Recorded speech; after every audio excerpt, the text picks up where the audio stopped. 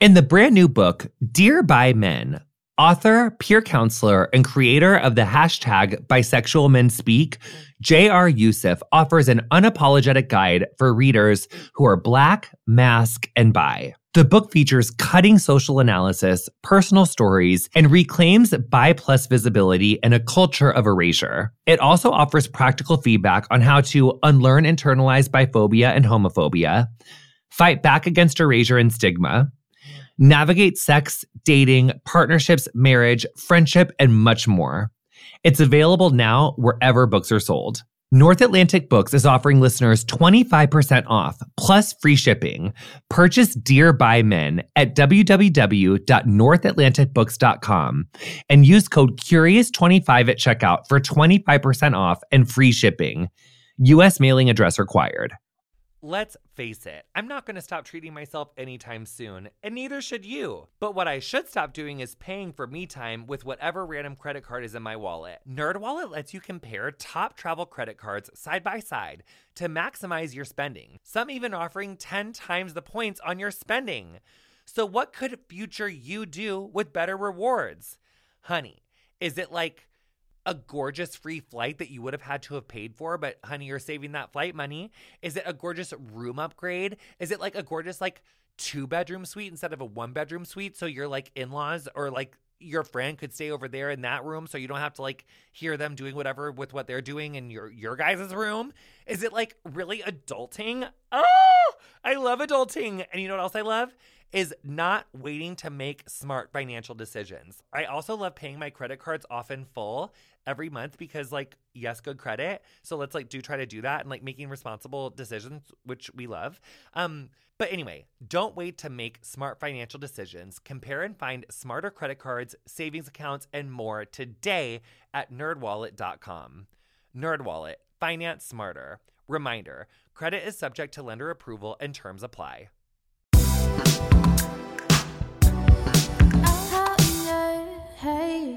Welcome to Getting Curious. This is Jonathan Van Ness. I'm so excited for today's special episode, honey. We are giving you so much energy and so much queer joy, and I'm so excited that everyone is here. Today, we have the honor of getting to speak with 3 young LGBTQIA+ activists from Queer Youth Assemble, a queer youth-led nonprofit serving queer youth under 25 in the U.S. First of all, I'm like just in awe of y'all. I thought that it was weird and confusing when I was growing up. Honey. So I just, hats off to you. I'm so proud of all 3 of you. Thank you for being who you are. And thanks for coming on Getting Curious. Faith, I'm going to throw it over to you to introduce yourself. Tell us a little bit about yourself, please. Sure. So my name is Faith Cardillo. I use she, they pronouns. I'm a political activist and advocate based out of New Jersey, and I'm the head of onboarding with Queer Youth Assemble. Okay, title. And tell us, Alia, tell us a little bit about you. Yeah, so I'm Alia Cusilito. My pronouns are they, them. I'm 17. I'm a junior in high school in Massachusetts, and I am the co-president of Queer Youth Assemble. Oh my God, I love all these titles. And Esme, please give it to us. My name is Esme Silderman. I use they, she pronouns. I am a chaotic entity based out of Portland, Oregon. I'm a college student at Reed College in Portland, Oregon, and I am 21. I am the co-founder of Queer Youth Assemble. Oh my gosh, I love so much. So y'all are giving us coastal brilliance. We have West Coast, we have East Coast. Also, I know that this is a podcast, so you can't see our guests, but everyone is giving us strong POV hair, honey. We've got a gorgeous side part. We've got gorgeous shortcut. We've got this half slick up back, like Ariana Grande vibe, honey. We got like 3 strong looks here. I'm so excited. The kids are okay, as they say. So, well, I hope that's what we're going to find out. But it's March 31st. It is International Transgender Day of Visibility. And Queer Youth Assemble is organizing one of the largest queer and trans youth marches in history, with events across all 50 states and Washington, D.C. Okay, that just like gave me chills on my triceps, y'all. I am so inspired. I can't stand it. So I think, Esme, you said co-founder, because I love a title. If you've ever listened to the podcast, honey, like a PhD and doctor, like I love a good title. So is that giving me like, you're giving me upper echelon, honey. You're giving me co-founder. That's like the title, no? Yes, I co-created Queer Youth Assemble in August of 2021 after a successful launch of one of our first events, Let Trans Athletes Play, which was centered around building community, playing sports, and overall just having fun. Oh, love. That's one thing that it's like, well, like not, no, I'm letting the youth shine. I'm not making this about me. Shut up, Jonathan. Keep going. Aliyah, tell us about your gorgeous title.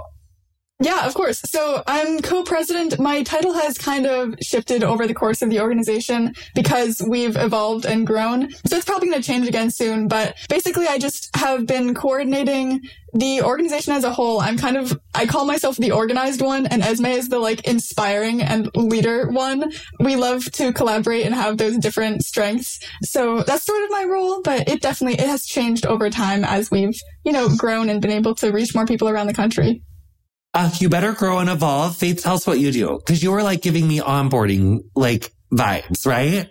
So I'm the newer one of the three of us, but within my role with Queer Youth Assemble, I'm in charge of all the new volunteers, making sure they're adjusting to the organization right, putting them in touch with the projects that they're interested in and things like that. I just think this is so cool because all of the skills that you're using and building now to further LGBTQ liberation and queer liberation are all skills that you're going to continue to use in your lives and your careers as you grow and evolve. And I just love that you're learning them now and just, yes. So, okay, let's hear about Trans Day of Visibility mobilization. What do you have planned across the country? Esme, actually, I think you guys already pre-planned who's going to answer what. So whoever is answering that question, give it to me.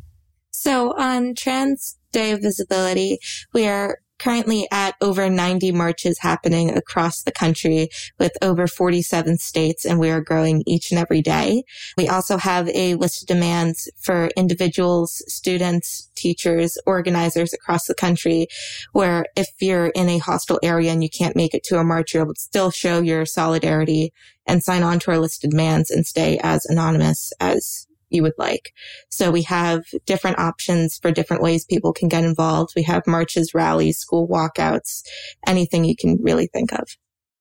Follow-up question. What happens on a school walkout? If you just if you just walk out, what happens? Protest. It's your First Amendment rights. Or do the teachers get mad or what's up? What happens? So I've organized a bunch of different walkouts, especially recently. And pretty much I put up an Instagram post hey, we're walking out in 20 minutes. Everyone leave through this exit. And we're hey, cool, let's go. I already told our principals. And if they get mad, we already told them it's not our fault. Great. That's good that y'all are able to do that and to exercise your rights and make your voices heard in that way. I love that. So what are some of the standout events like the DC March? Yeah, so in DC, we are directly coordinating that one. Across the rest of the country, then we're reaching out to different organizations and individuals, and then now we're also receiving thousands of emails to coordinate marches there. But the one in DC, then we're directly organizing it. And so we're starting right next to Union Station at Columbus Park Circle on the 31st at 3 p.m. And then we're marching from there to the Capitol. So we'll be at the Reflecting Pool, which is called Union Square. And there's an area there, a grassy area, where we're going to have speeches from some incredible activists from around the country. We're even helping with some transportation costs to fly people in from different areas. So it's really exciting. We actually just got the permit back from the Capitol today. So we have both of the permits that we need, and all of those things are secured. It's been a lot of those kinds of organizing, which is kind of wild to say that I've been doing that as a 17-year-old. It's a little weird. They're probably confused why a high schooler is emailing them trying to get permits, but it's really exciting, and I love that we're doing that. Thank you for taking that initiative. I am obsessed. Okay. So what's been the initial response to these activations? It's about time someone's organizing this. This is incredible. This is amazing. We've been wanting to do this for the past 2 years. And now that we have hundreds of thousands of people willing to get involved, willing to organize this, warms my heart. I love your group's vision for a world where all queer youth are given safety, autonomy, joy, and the ability to reach their fullest potentials. What does the world look and feel like to you all? A world of radical empathy. When we speak about radical empathy, a lot of the times people think that means literally being willing to hug every single person in the room. But I completely understand that that's not always plausible. I think radical empathy is just simply being able to understand why somebody has certain beliefs And this is especially meaningful for queer and trans youth who oftentimes go through life not knowing what other people think about them, or in some cases having outwardly negative reactions or responses directed towards them. I envision a world where all queer youth are given safety, autonomy, joy, and the ability to reach their fullest potentials, because that is the baseline. That should be the baseline. We should not just be stopping at rights. We should not just be stopping at a baseline of safety. We should not just be stopping at autonomy and joy. We should be going up the hierarchy of needs until we reach the top, which is the ability to reach your fullest potential, the ability to self-actualize. And sometimes I feel like people get, or at least I'll speak for myself, sometimes I feel like self-actualize. And then I'm like, what does it mean again? Will you tell us, Esme, what self-actualization means to you? I see self-actualizing as the ability to do what you want to do in life. And obviously, a hard definition we have is as long as you're not hurting anybody else, of course, or yourself to a certain extent. But I see it as being able to start up a pizza business, or being able to create art for a living, or being able to make movies and TV shows that feature queer and trans youth characters, or being able to go outside after getting top surgery for the first time shirtless, holding the hand of your partner with your 2 dogs on a leash, just walking across the sunny street. Oh, that's okay. I love that. Okay, I love that. I'm obsessed. Okay, Faith and Aliyah, what does it look like for you two? I don't think I could have said it any better than Esme just did.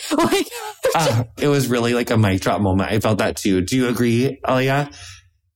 I love how she was speaking about, we need to go past the basic rights, because I feel like we've had to spend so much time just fighting for the right to just exist, because so many people have a problem with that for some reason, of just us just wanting to exist and live and, get healthcare and things like that.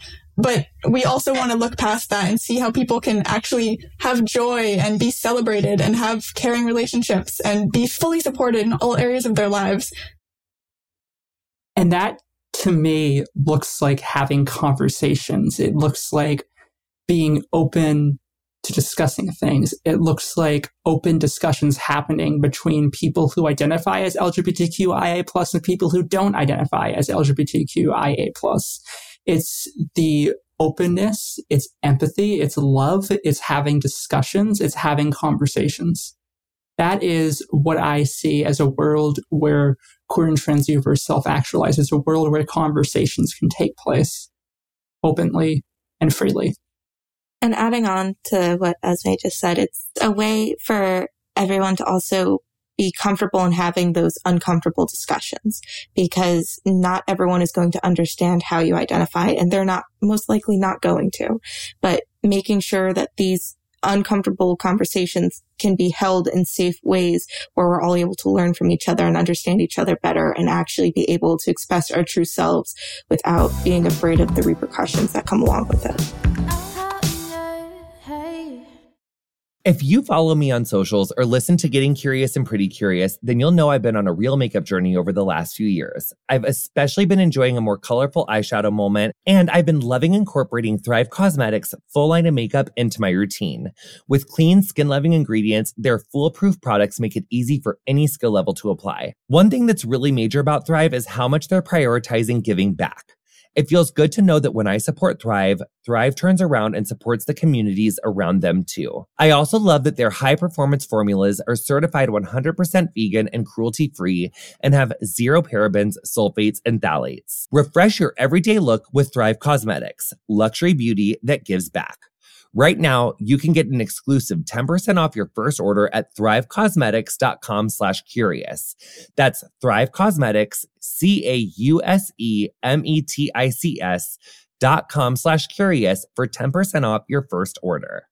Did you know that while over 60% of Americans dream of starting their own business, less than 20% of them ever take their first step? The reason? Building a business is tough. Having built a business or two myself, I know just how difficult the whole process is. But Taylor Brands is simplifying the business journey.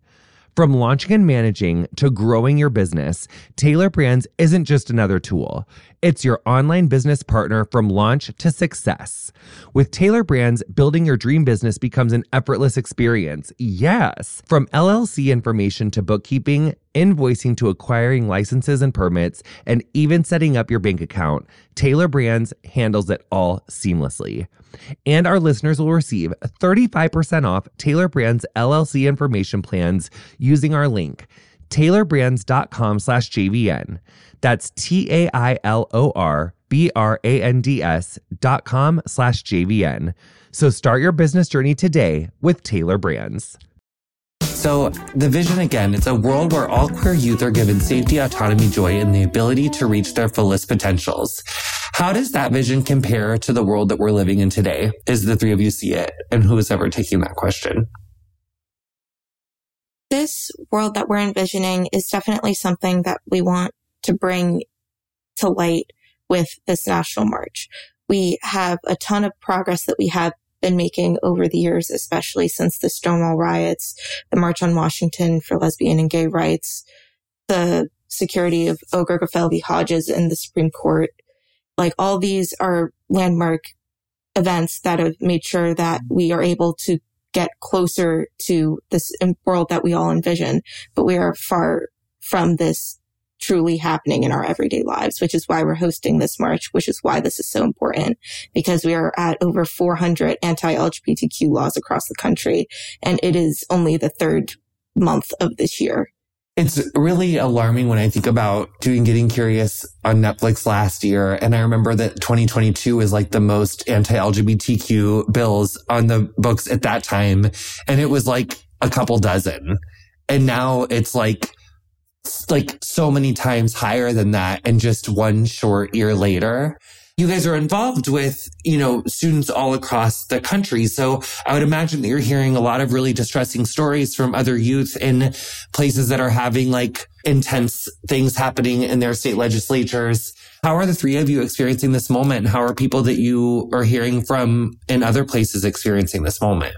Yeah, it's definitely, it's very heavy. It's a lot to kind of carry around every day, especially when so many people don't even know what's going on. If it doesn't affect them or they don't feel it's relevant to them, they don't even know. So we're going to school every day and maybe dealing with these kinds of heavy things, like seeing another news article that is an attack on your community and your classmates have no idea what's happening, or teachers don't even mention it. It's a really kind of complex thing to deal with, which I think isn't really talked about very often, is even if you're not, directly being affected by having that healthcare taken away, there are also kind of those mental effects on folks. We've actually had a mother from Kansas who reached out to us. She never organized a protest before, but she wanted to organize one in her area because she had lost her son in the past year to suicide because of fear of this legislation. So even when legislation hasn't passed yet, or even if it has, there is that fear that comes with it. And there's just the heaviness that can really weigh on people. And it has absolutely already caused people's deaths. And that's a really awful thing to think about, but it is something that we need to recognize and acknowledge so that people can be aware of how serious this is, that we need to work towards achieving that safety for all queer youth, because that's not something that anyone should have to deal with. No mothers should be losing their children, but they already have. On a little bit of a less heavy note, but we've had students email us just saying that they're afraid to go to school because of the harassment they face or things like that. And they're asking us for help on what can they do. And so we give them tips on how they can advocate for themselves. But that's, again, not something they should have to do. We've all had a lot of experience with different kinds of advocacy and getting involved in this. And it's things that we're really passionate about. But there are some people who just would rather not do that and would rather spend their time, making art or spending time with their friends or playing sports or doing other normal kid things instead of having to fight for their rights every single day. So that's a really, really difficult thing to deal with. But on the other side of that is that it's really been amazing to see the response from our community as a whole. I feel like so many people who have never even been involved in advocacy before are now wanting to, because they see how important it is and how they can have an impact. Even though in Massachusetts, we've dealt with folks in my school district trying to remove books from our school library. And it has really created a division within our community in a way that people don't expect to see in states such as Massachusetts. And I'm really, really fortunate for my school district and for the state that I live in that those books were not removed from our library. But it did create a really hostile climate for all of the queer people in our area and people of color. And it's been a difficult thing to deal with. But as I mentioned, the other side of that, there have been a lot of folks that I had never met before now, including some older, lovely queer people in my area who have just kind of appeared and showed up at our school committee meetings in support of us, just come out to say, what can I do? What do you need from me? How can I help support you? So that kind of support is really beautiful to see. And I think, there's kind of that dual situation of the heaviness and the things that we're dealing with, but also our community. I feel like throughout the course of this community, we have always shown up when it is the hardest. We're always there for one another. And when it's great, we're there to support and celebrate one another.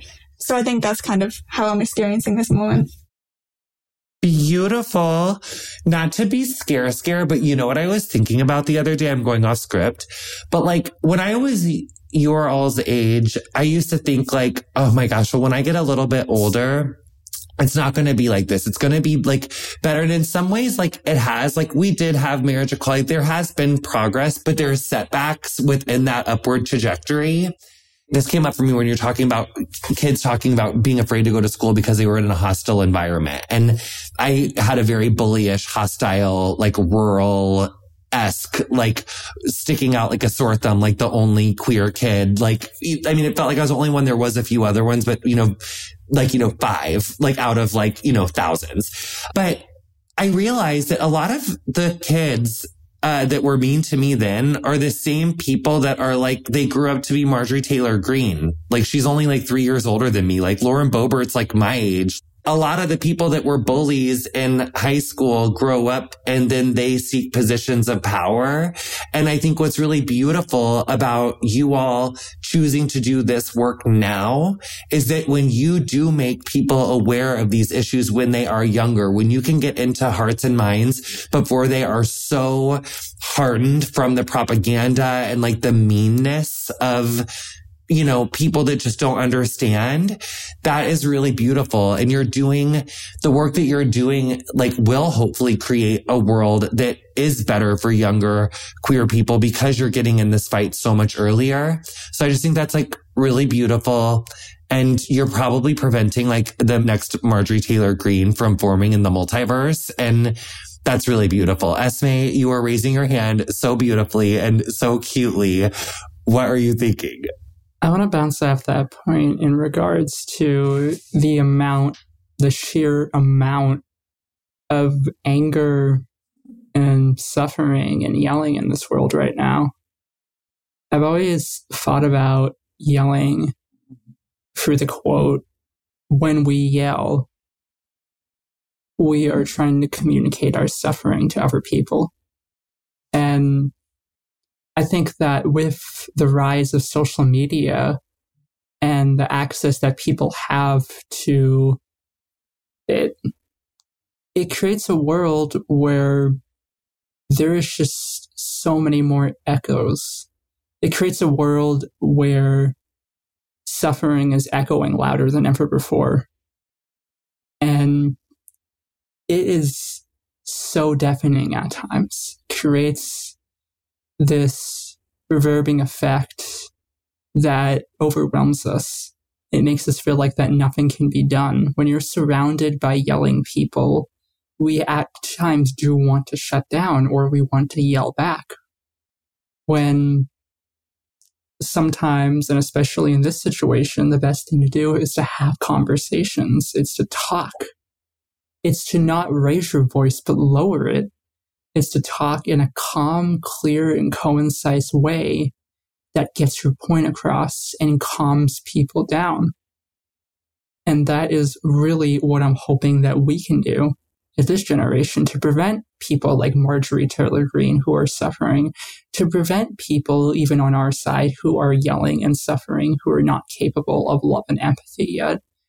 We are going to always be that calming voice in the crowd, in the sea of anger. Okay, Soothe app, like spokesperson, can we get you on? Like, I am signing up for the campaign. Like, are you like, I think you have to be like 35 to run for president or something, like T-minus, not that much longer. Like, we are so ready for it. Like, Esme, come on. I feel like listening to you talk, this is like going more towards a yell, but I didn't mean to. But if you all ever watch like Venus or Serena play tennis, like, come on, like it's giving me like that. Like, I just feel like you just like aced it and like you hit the winner. And I'm just like, come on, that's so good. Wow. Okay. I'm going back to focusing.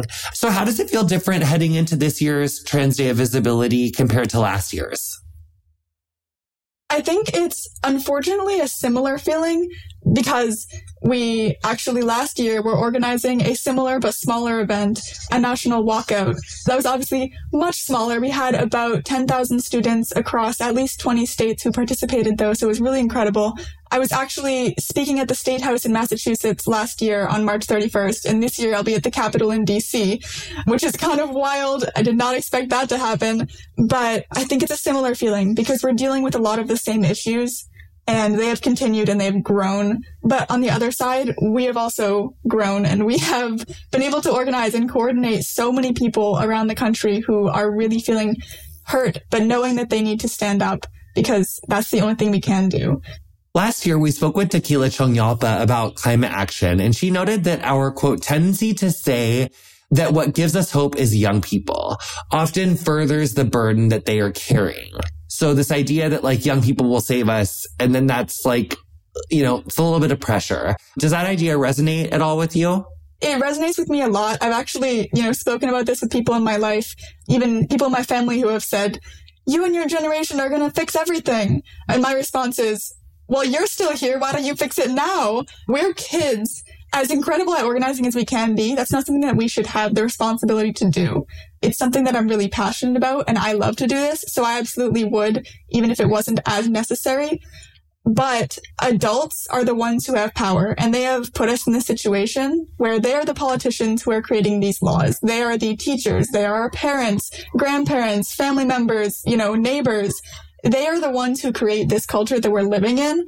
And then they turn to us and expect us to fix it for them. It's a little weird to expect us to fix a problem you created. We're doing our best, but, it's complicated. And that kind of pressure makes it feel like they've given up already.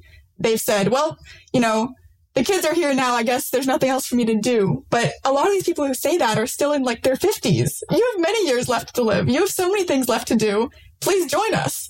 Yes, we absolutely, appreciate that you see what we're doing and that you value that. But why have you given up already? Where is your hope? We want to bring hope to you. And where is your motivation to help us rather than just hand over all of that responsibility? It's a lot of responsibility. Reminds me of the Simpsons episode where this lawyer in a courtroom is trying to bring evidence against the mayor for corruption and essentially asks, did you rig the election? He says, no, I did not. And then he turns over to the kids and says, kids, help. So what do you think is unique about your generation? I think the thing that's unique about our generation is that we aren't afraid to raise our voices for what we believe in starting at a young age. Like throughout history, like we've seen voter turnout among youth voters being consistently low, where as soon as our generation is getting old enough to vote, you're starting to see a spike in those numbers, and it's only going to continue to rise as we get older and as we hit the point of being 18, which this is the first year I'm going to be able to vote, and it's for state elections. Yay. So I'm very excited about that. But I think our generation, we're sort of sick and tired of waiting for everyone else to fix things, where we're just like, all right, if you're not going to do it, we're just going to do it ourselves. The three of us are some of the oldest people who are helping organize this march, like within Queer Youth Assemble, where it's like all of us were having like middle schoolers being like the main group of people helping us, which is really cool to see, where it's like our whole generation, regardless of how old we are coming together just to prove our existence. Is that part of what motivates you to keep going, even when you feel that kind of like burden of being that generation that people think is going to like fix everything? Is it like looking at those younger people and being like, It's looking at the younger people and saying, you are incredible. You are amazing. And I think it really motivates me personally is the fact that I have had so many queer and trans youth in my life who have committed suicide. I lost 2 people who I wasn't necessarily very close to, but were still parts of my life during my junior and senior year of high school. 1 is too many.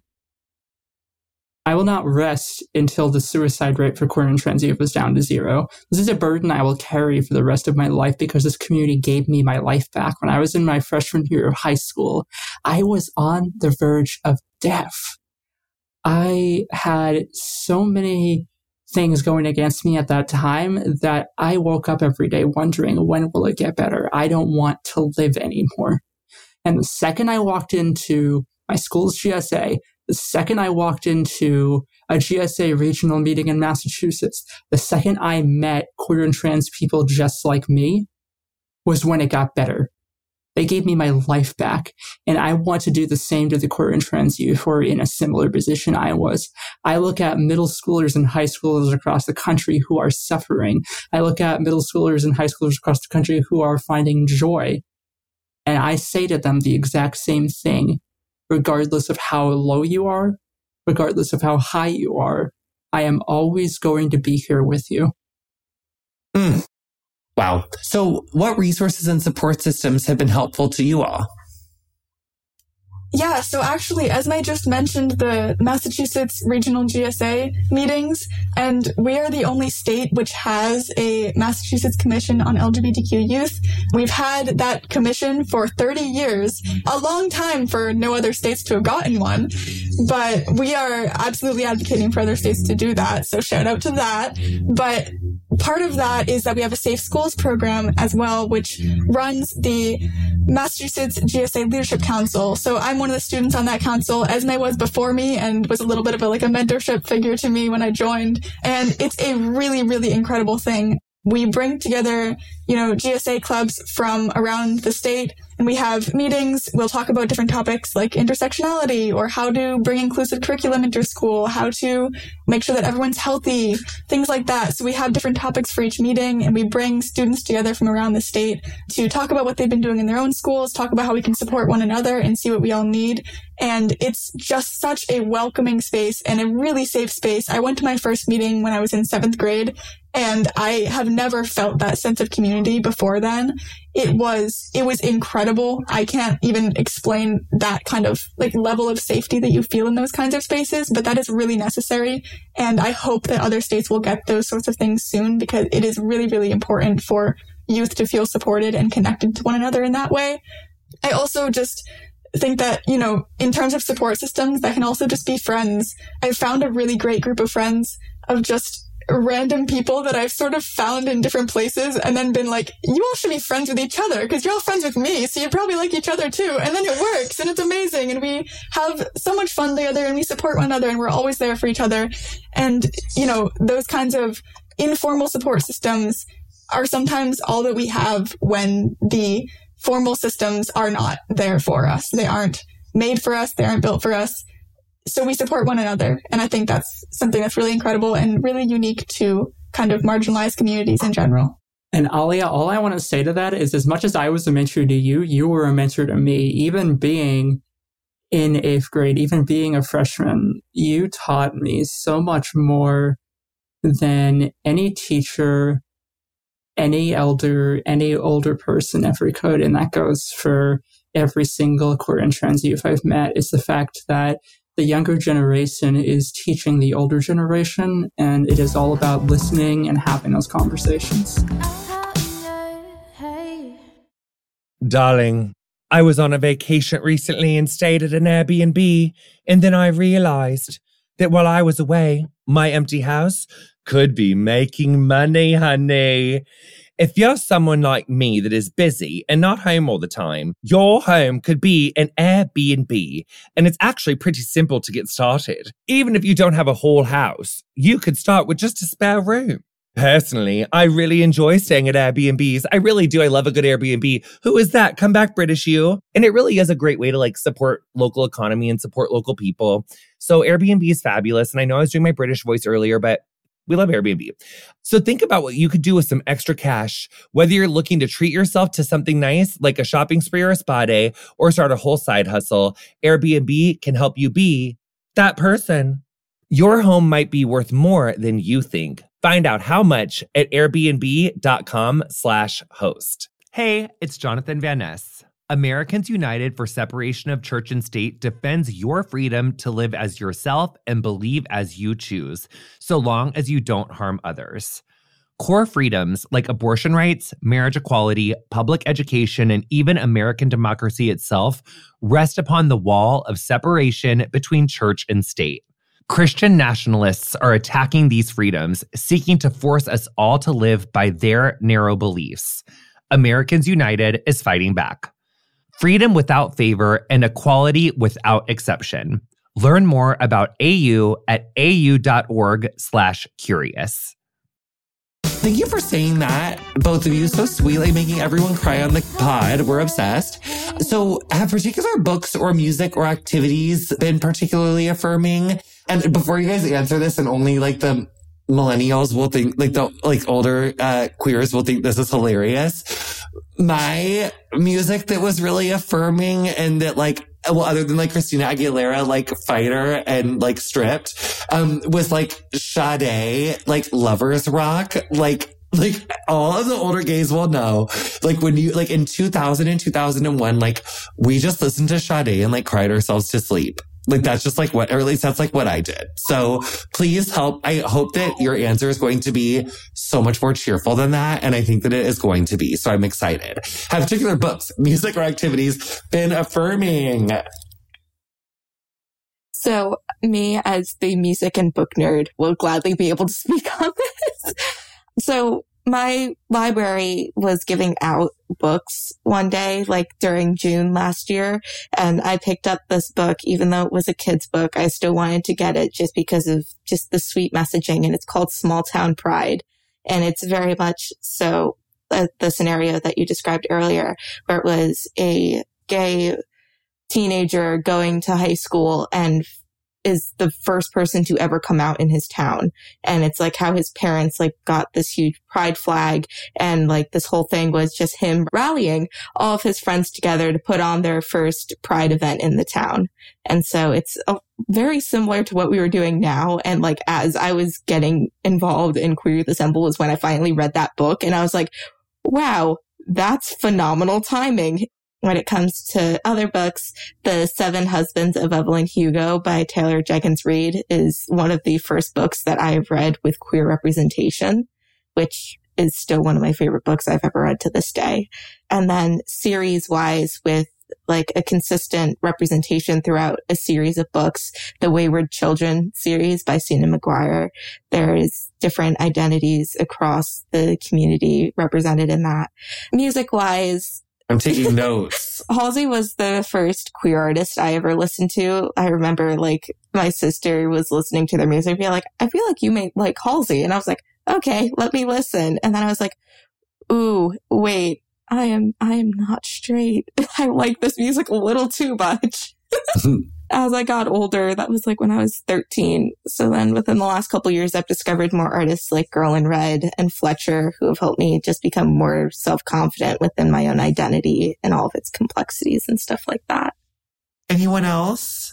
I would love to shout out the books Pet and Bitter, both by Akwaeke Emezi, because I love their writing so much. It is gorgeous writing, first of all. Second of all, Pet is focusing on a Black trans girl, but that is not even the focus of the book. It's just, I think, an important thing to mention with the current political climate and the books that are not being allowed to be in schools. This one is beautiful.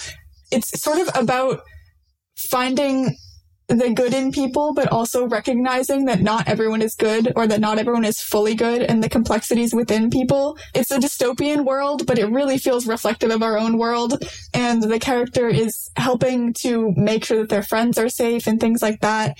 Bitter is like, it comes before that. So it's the mother of the main character of the other book. And she is fighting the revolution that came before, basically, where Pet takes place. So she's an artist and she's afraid to get involved in direct actions and protests and things like that because of the police brutality that they're facing. And she's worried about getting involved in that. And then she discovers that she can get involved by doing her art. And I don't want to give away spoilers for the book. It's complicated, more complicated than that, but it's a really beautiful way of showing how there's different ways to get involved in a movement. And, you know, everyone has things to contribute. And it's also just, like I said, really beautiful writing. And I love the story.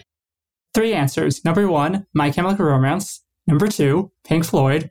And number 3, I write queer and trans youth movie scripts that I am hoping to get published one day so that queer and trans youth can be affirmed by them. Yes. And also, like, you are giving, like, such old soul, like, trapped in a young person's body. Just like Pink Floyd and My Chemical, like, okay, my mind is still a little bit trapped, in 2005. So don't worry about me. I'm 16. Like, what do you mean? Like, I also am in Queer Youth Assemble. I will be there.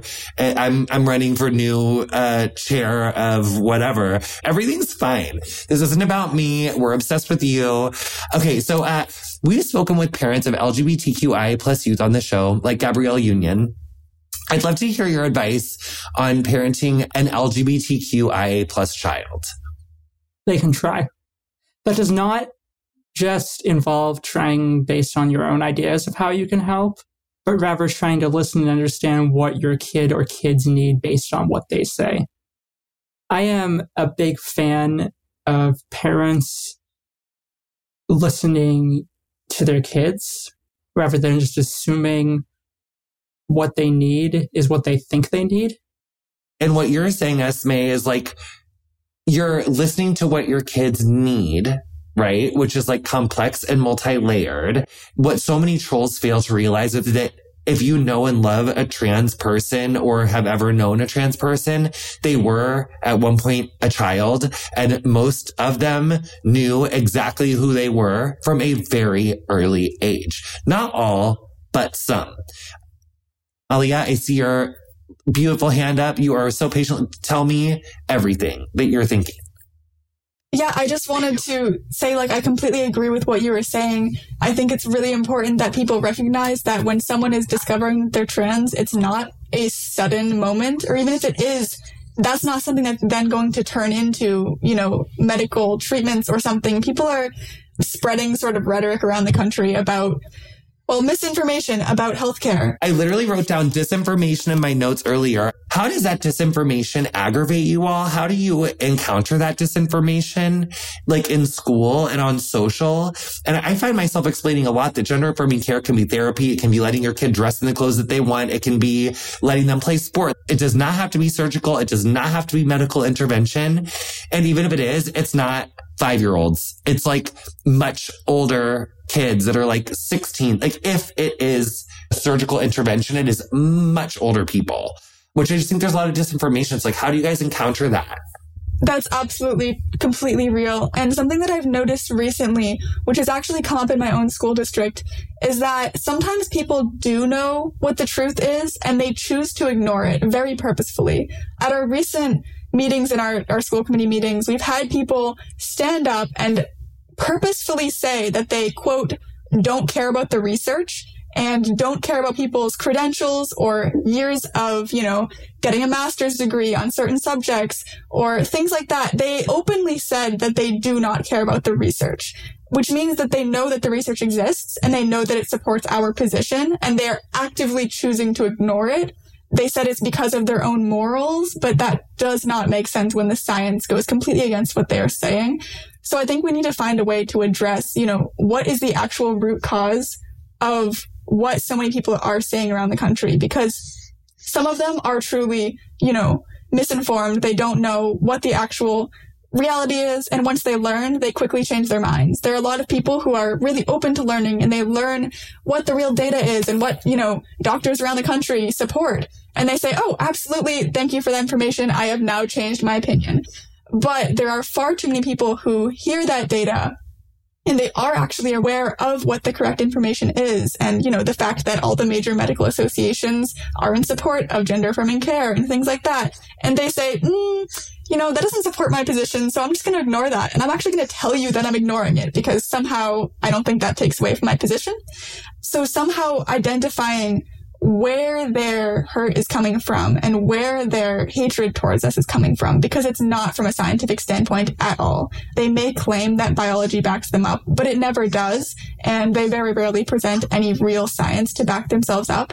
So it's all coming from a more personal place, coming from maybe just a deep sense of a lack of compassion, maybe. And that kind of, connects to another idea, which I just want to kind of bring up, which is I think it's really, really important that people try to focus on compassion over comprehension. The shout out took that idea from Alok, who I know that you know and is amazing. And it's just really important that people have compassion for one another and recognize that everyone deserves to have rights and to be allowed to exist as themselves as long as they are safe and so they can be happy. Even if you don't understand someone's identity. I know lots of people, even in my own family, don't completely understand what it means for me to be non-binary, but they are still supportive of me and they still celebrate my accomplishments and they tell me that they're proud of me and they do their best to use my pronouns, and they might not entirely know what it means, but they know that I'm a human who they're related to, who they care about very much. And so even if someone doesn't know someone personally, they should recognize that we are all human and we all deserve compassion. Even if you don't fully intellectualize every single thing, you can still understand that someone deserves to live. So that kind of baseline compassion could lead to so many better things in the world of these policies not being passed, or just different kinds of things that we deal with. We wouldn't have to deal with them if people just had compassion rather than focusing so much on the fact that they don't get it, or that they don't, that we're too confusing. Because really, at the end of the day, we're not that confusing. But if we are, at least settle on that we deserve to live. But as Alok also says, if these fuckers can understand, what offsides in soccer is and, understand, how fucking football works and stuff, and, a Mazda this and, a truck that and, this supercar racer, whatever, all that shit's way more fucking complicated than our gender identity, okay? I cheered for fucking soccer for 10 goddamn years and I still don't know what offsides means, okay? So it takes the same amount of energy to love someone as it does to hate them. So even when it comes to misinformation, instead of taking the energy that I would take to respond to each and every one of those comments and read each and every one of those, just translate that energy into doing something positive, reaching out to your friends, making sure that they're okay, or just hey, we haven't talked in a while, let's go get coffee just to check up mental health, things like that, or just taking some self-care to just focus on you, because at the end of the day, not everyone is going to love you. Most people will not agree with what you have to say. But as long as you love yourself in the process, that's really all that matters. Babe, am I gonna cry? I'm never responding to a troll again. I'm gonna text my friends. Fuck these fuckers. They are on their own journey and they need to get their own information because I am too busy and too gorgeous and frankly do not have enough bandwidth in my rapidly fraying mental health rope to respond to these people. I need to go hang out with my friends. Faith, you just gave me the best advice ever. Ew. Are you going to be the new Iyanla Vanzant? Oh my God. Do you guys even know who she is? No. Iyanla Fixed My Life. Really iconic. She was Oprah's bestie and she was on the Oprah Winfrey Network. It might not be fierce enough for y'all because you need I feel young people now are don't as unscripted, the type of early odds unscripted that was a little bit more bombastic and hyperbolic and reductive, even though Iyanla wasn't reductive, but it was hard to talk about what she was talking about in a 40-minute show because it was complex, systemic. So I think I'm ready to get into our last beat, which is how can people under 25 get involved in Queer Youth Assemble? So by the way, I do have a lot of listeners that are in that age, but then also older. So if you have a young queer relative or kid or a younger person that you think would really benefit from this episode or its contents, we will be adding any social to follow our three amazing guests today on this episode description. If they are more on, TT or Instagram or whatever, or if you want to send them this link, because these people are really blowing my mind. And I'm so inspired by y'all. Anyway, how can people under 25 get involved in Queer Youth Assemble, and how can they join you for Trans Day Visibility? One of the main ways that people under 25 can get involved is through volunteering with Queer Youth Assemble. We have different projects and events that we are going to be hosting, with instances like our newspaper, with our zines, protests that we will be holding, and other things of that nature. And so then I'll pass it off to Alia for how you can get involved on the 31st. Yes. So the good news is that there are a lot of ways to get involved. So we have a lot of information on our website, which is the best way to go, queeryouthassemble.org. We also answer emails, but we're very busy, so it takes a second sometimes. But the number one way people have been getting involved so far is organizing actions. But of course, by the time people will be hearing this, that'll be far too late to do that. So we recommend checking out the map on our website. We, as of now, probably more by the time you're hearing this, will have over 100 marches across the nation. And that includes the one in DC, but also many other marches, whether they're in capital, going to the capitals of states, or if they're just in small towns. I'm pretty sure one in Alaska is going to a Costco because that's what they had there. So, a march coming to an area near you.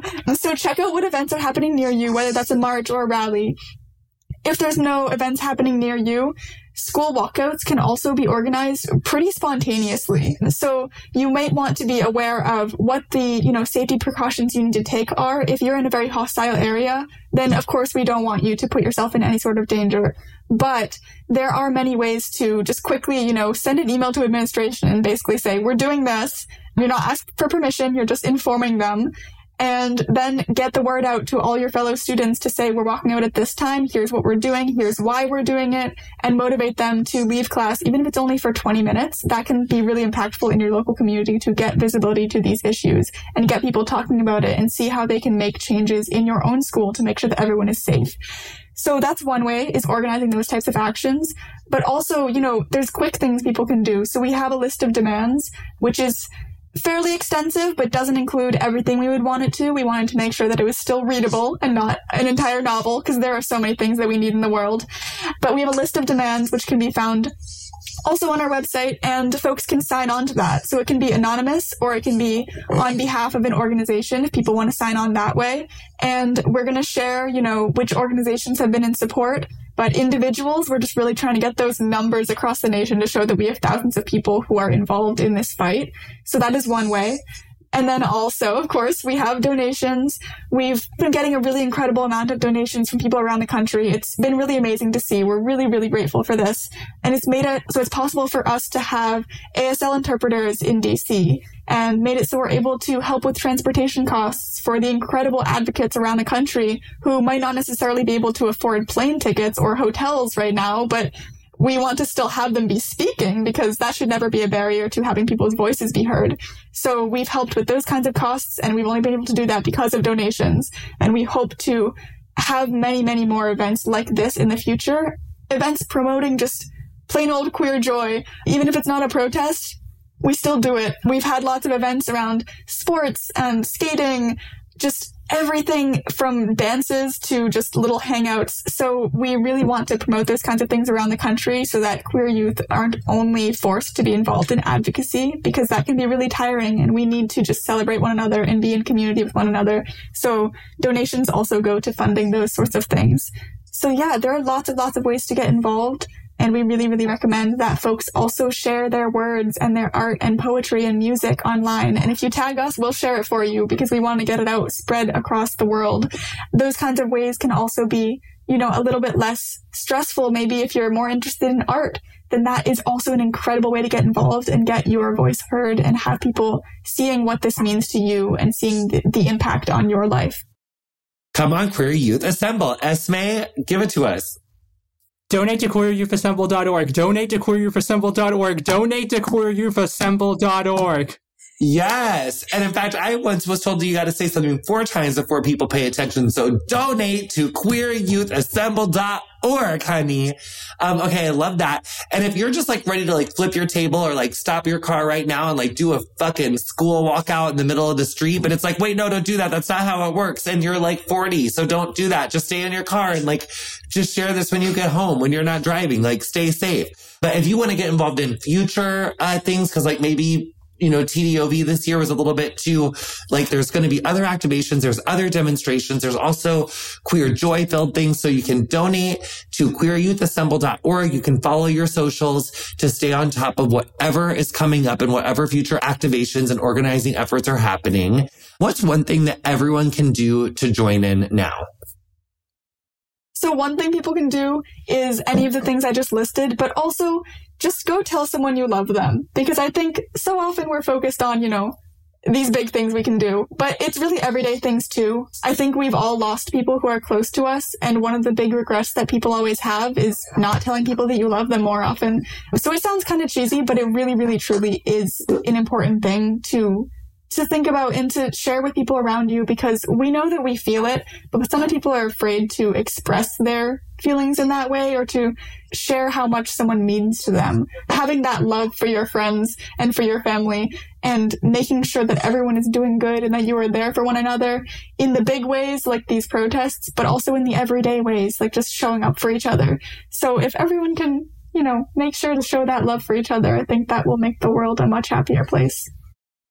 That reminds me of like in Miss Congeniality when they were like, what do you want? And they're like, world peace. And then Sandra Bullock is like, harsher punishment for like parole violators. And like mine was going to be like, if you would have asked me, it would have been like, separate church and state is one thing that you can do right here and today to help, queer people. It's separation of church and state. And then I was like, wait, no, it's just I like your answer so much better.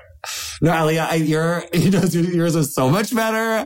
You, like, not to put that burden back on young people, no, yours is so much better. Yes, but we are fighting disinformation and like the over-influence of Christian nationalism at the same time. We are doing so much. You all are just blowing my minds. I love you. So what's next for Queer Youth Assemble and for each of you? More the latter, because I think we kind of know what's happening. We know where to follow, but like, what's the tea? Are we like, Esme, are over there in college? Like, are you okay? Are you like in your dorm room? No, you're not. What's going on? Tell us. Sophomore. You're like, is it like finals? Is it midterms? Is it so hard? Is it like so much studying? Like, oh my God, are you going to go to the rec? Like, is that what happened? What do we do when we're in college? Like sophomore, like what do we do? Yeah, after this March, I really plan on focusing on Queer Youth Assemble #1, but also getting my movie scripts turned into actual movies that queer and trans youth could watch coming up. Okay, so Esme, you are nailing it. You are slaying it. You are writing scripts. You are literally like our generation. You're going to be your generation's like, well, there isn't even going to be, because you're going to be the first one. You're going to be the first Oscar-winning ass, like filmmaking, like fucking amazing person. Like, that's like from our gorgeous, like gender diverse community. It's not your fault. I am creating the future of queer and trans youth film. Got it. Faith, what are you doing? What industry are you toppling, taking over? Like, what are you doing? What's happening? So I'm going into college next year and playing Division I soccer, which I'm very excited about. You're playing what soccer? D who? It's Division I. It's I know what D1 is. You made a D1 soccer team. You better. You fucking athlete. Get out of here. First of all, soccer players are so gorgeous. Like all of them are just so gorgeous. And y'all run like nobody's business, pump faking and scoring goals and stuff. So or defending or whatever. No, I know D1. Come on. I went to U of A. I know all about a D1 moment. So you better, Faith. Okay. Obsessed. Can I just say, and I'm sure that Esme can attest to this, college work was much harder than I anticipated. Also because I accidentally kind of skated through high school, like academically, like I didn't have to work that hard because it's kind of, well, except for math, but the other stuff came kind of easily. Like I could kind of fake it. You can't fake it in college. And like, you really have to like go to class and stuff and like pay attention. And then Alia, what are you doing? What's next? What are you doing? Tell us everything. What's next for you? Yes, so I have been really busy recently because, as I said, I am a junior in high school, which everybody knows is busy, but also now we're coordinating a national march, which is a little bit wild. But my current focus outside of the march is a research project I'm doing at school, which I'm really, really excited about, which is why I'm mentioning that and not a future thing. It's an AP research class, and we spend the whole school year basically writing a 5,000-word paper and then doing a 20-minute presentation on our topic. And we conduct our own research to add on to the existing body of research. And I'm focusing on the ballroom community. So not to be confused with ballroom dancing, but the ballroom community. There are many resources, and just the support system within the community is really incredible and pretty unique. So that's what I'm focusing on, is how the ballroom community has saved lives. So I was able to interview 14 people from around the country, and I also attended 4 different events relating to ballroom, 3 balls, and then 1 conference.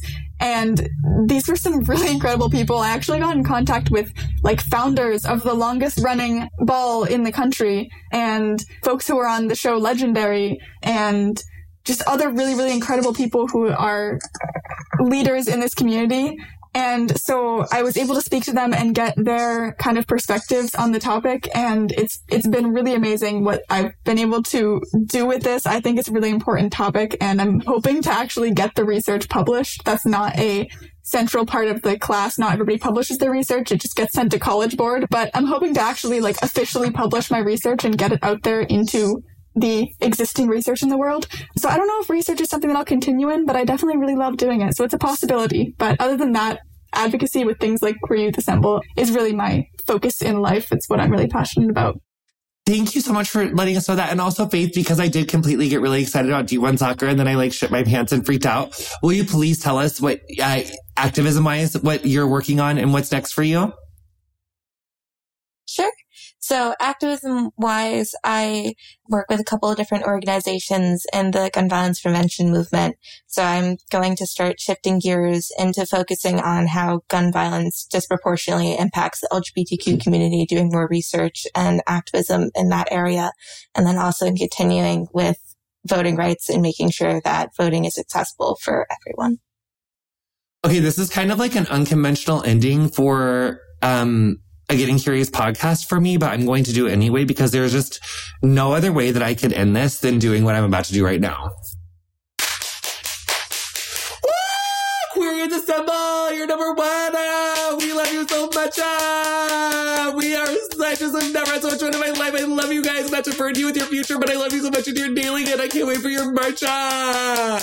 You're slaying! You've been listening to Getting Curious with me, Jonathan Van Ness. Our theme music is Freak by Quinn. Thank you so much to her for letting us use it. If you enjoyed our show, please introduce a friend and show them how to subscribe. You can follow us on Instagram and Twitter at CuriousWithJVN. Our editor is Andrew Carson. Getting Curious is produced by me and Erica Ghetto with production support from Julie Carrillo, Chris McClure, and Aaron McKeon.